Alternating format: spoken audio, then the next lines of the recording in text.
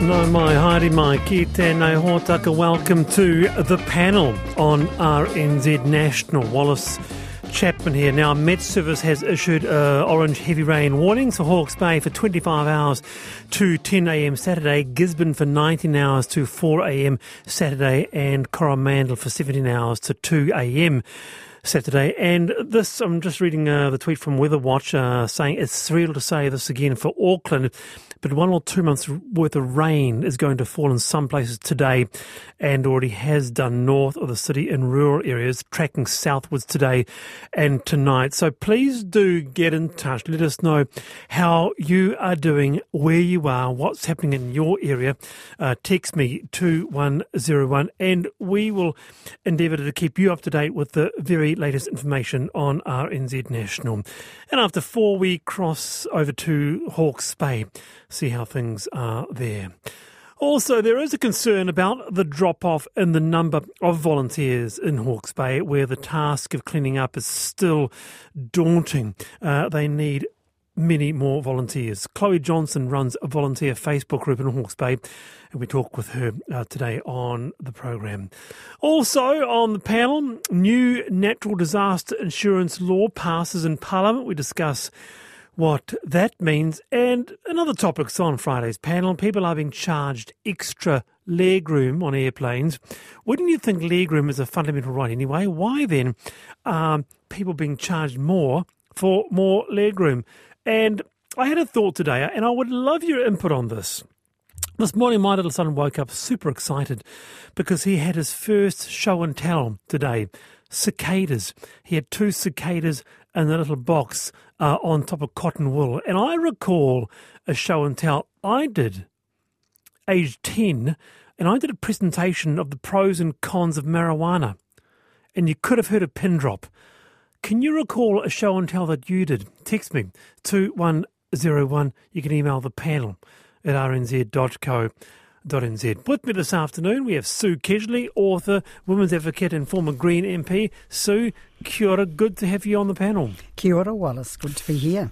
Also, we have Martin Bosley, owner of Yellow Brick Road Seafood. He's a councillor for South Wairarapa District Council and a food columnist. Martin, great to have you back in. Thank you, Wallace, great to be back. And just coming back to some weather-related things, this, as of 2:40, State Highway 1, Waipu to Brindurans, the detour is closed due to slips and flooding. The State Highway 1, Waipu to Brindurans detour via Kaiwaka Mangawhai Road, that's closed.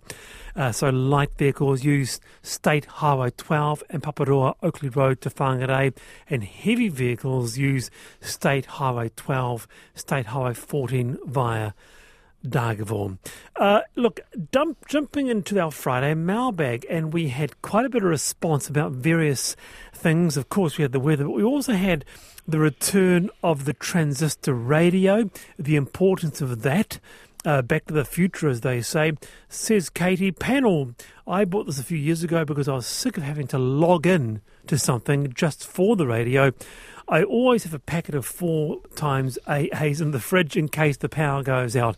And John says, Wallace, a technical point, old style radios had something in them called valves that would wear out with time, and the radio would die until you replaced the valve. The first portable battery-powered radios did away with valves, using transistors instead, which didn't wear out. Now all radios use transistors, whether portable or not. I don't have a transistor radio. Yesterday's panel did. What about you, Sue? Absolutely. You have a you have one? And not only do we have a transistor radio, always have one and take it with us when we travel, but when I, after the disaster, sort of ferreted around in my cupboard for my emergency kit bag, there was a wind-up transistor radio, which is even better. You just sort of wind it up. So if you find your long-lasting batteries are flat, you just wind up, like a torch, your transistor radio. Definitely one to have in the pack. Good. Do they work? Absolutely. We tried it out. Martin? Yeah, I've got one. Yeah, we just I have like a little studio sleep out in my garden, and it was, when I was doing it up, I sort of put it in there because I thought it was a little bit cute, but now it's become a little bit essential. Isn't it? Yeah, but it's but I do have one, yeah. And we discussed yesterday, this is very interesting actually, there was an article written by urban planning expert Timothy Welch. Why aren't more cables underground? Downed power lines became a really big issue. At one stage, tens of thousands of homes across the country without power. And Sharon writes, I couldn't agree more that we should start cabling power lines underground. The economic cost of lost productivity, lost comms, residents' food going off in the fridge, etc., if all tallied up, I'm sure would far exceed over time the cost of cabling. Another one here on why heck the breeze so much as have to look at a tree and the power goes out.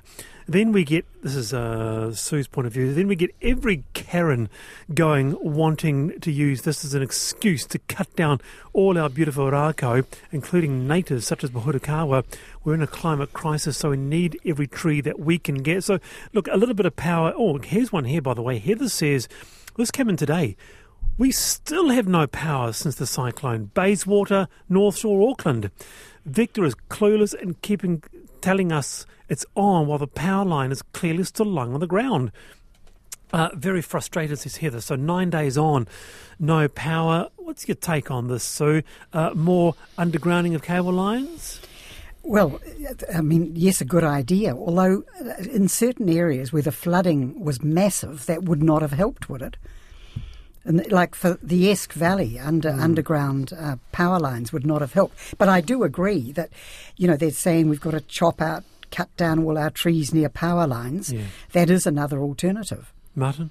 Yeah, I thought that one of the... I agree that we underground where possible, but my understanding of it is that in earthquake-prone areas especially, that underground power lines, etc., are not going to work, because if there's a break in the line, it's very hard to find and difficult, and even more difficult to repair. It's whereas when they're overhead, they're easy to patch up and reattach and get the power back working more efficiently and quickly. So that's my understanding of it. But I think certainly where possible, that should be underground. Yeah. It's quite a bit of response here. Sue says, I live in Titirangi and our power lines go out several times a year because the trees take up the wires. Victor told me they would never underground our wires because of the tree roots, yet at the moment a crew is burying fibre rather happily. And I have to come to this because we had, is it unexpected? I don't know, but we had a huge response to this yesterday. A classic children's books by author Roald Dahl. They've been partly rewritten to remove language now deemed too offensive. So references to people being fat and ugly have been removed from much-loved books, including the BFG, Matilda, James and the Giant Peach. Here's a snippet from The Twits. Mrs. Twit was no better than her husband. She did not, of course, have a hairy face. It was a pity she didn't, because that, at any rate, would have hidden some of her fearful ugliness. You have never seen a woman with an uglier face. But the funny thing is that Mrs. Twit wasn't born ugly. She'd had quite a nice face when she was young. The ugliness had grown upon her year by year as she got older. So, yeah, large response. So Warren says, Wallace, absolutely not, never, nada, not.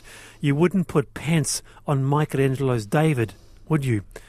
You wouldn't update Mona Lisa's hairstyle, then don't touch the box. It's a very slippery slope. Sue Kedgley, what do you say to that?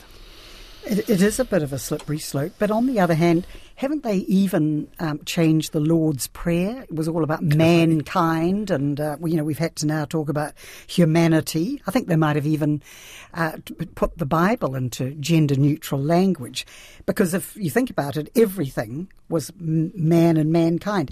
But I do think it's a slippery slope, and we can't sugarcoat everything.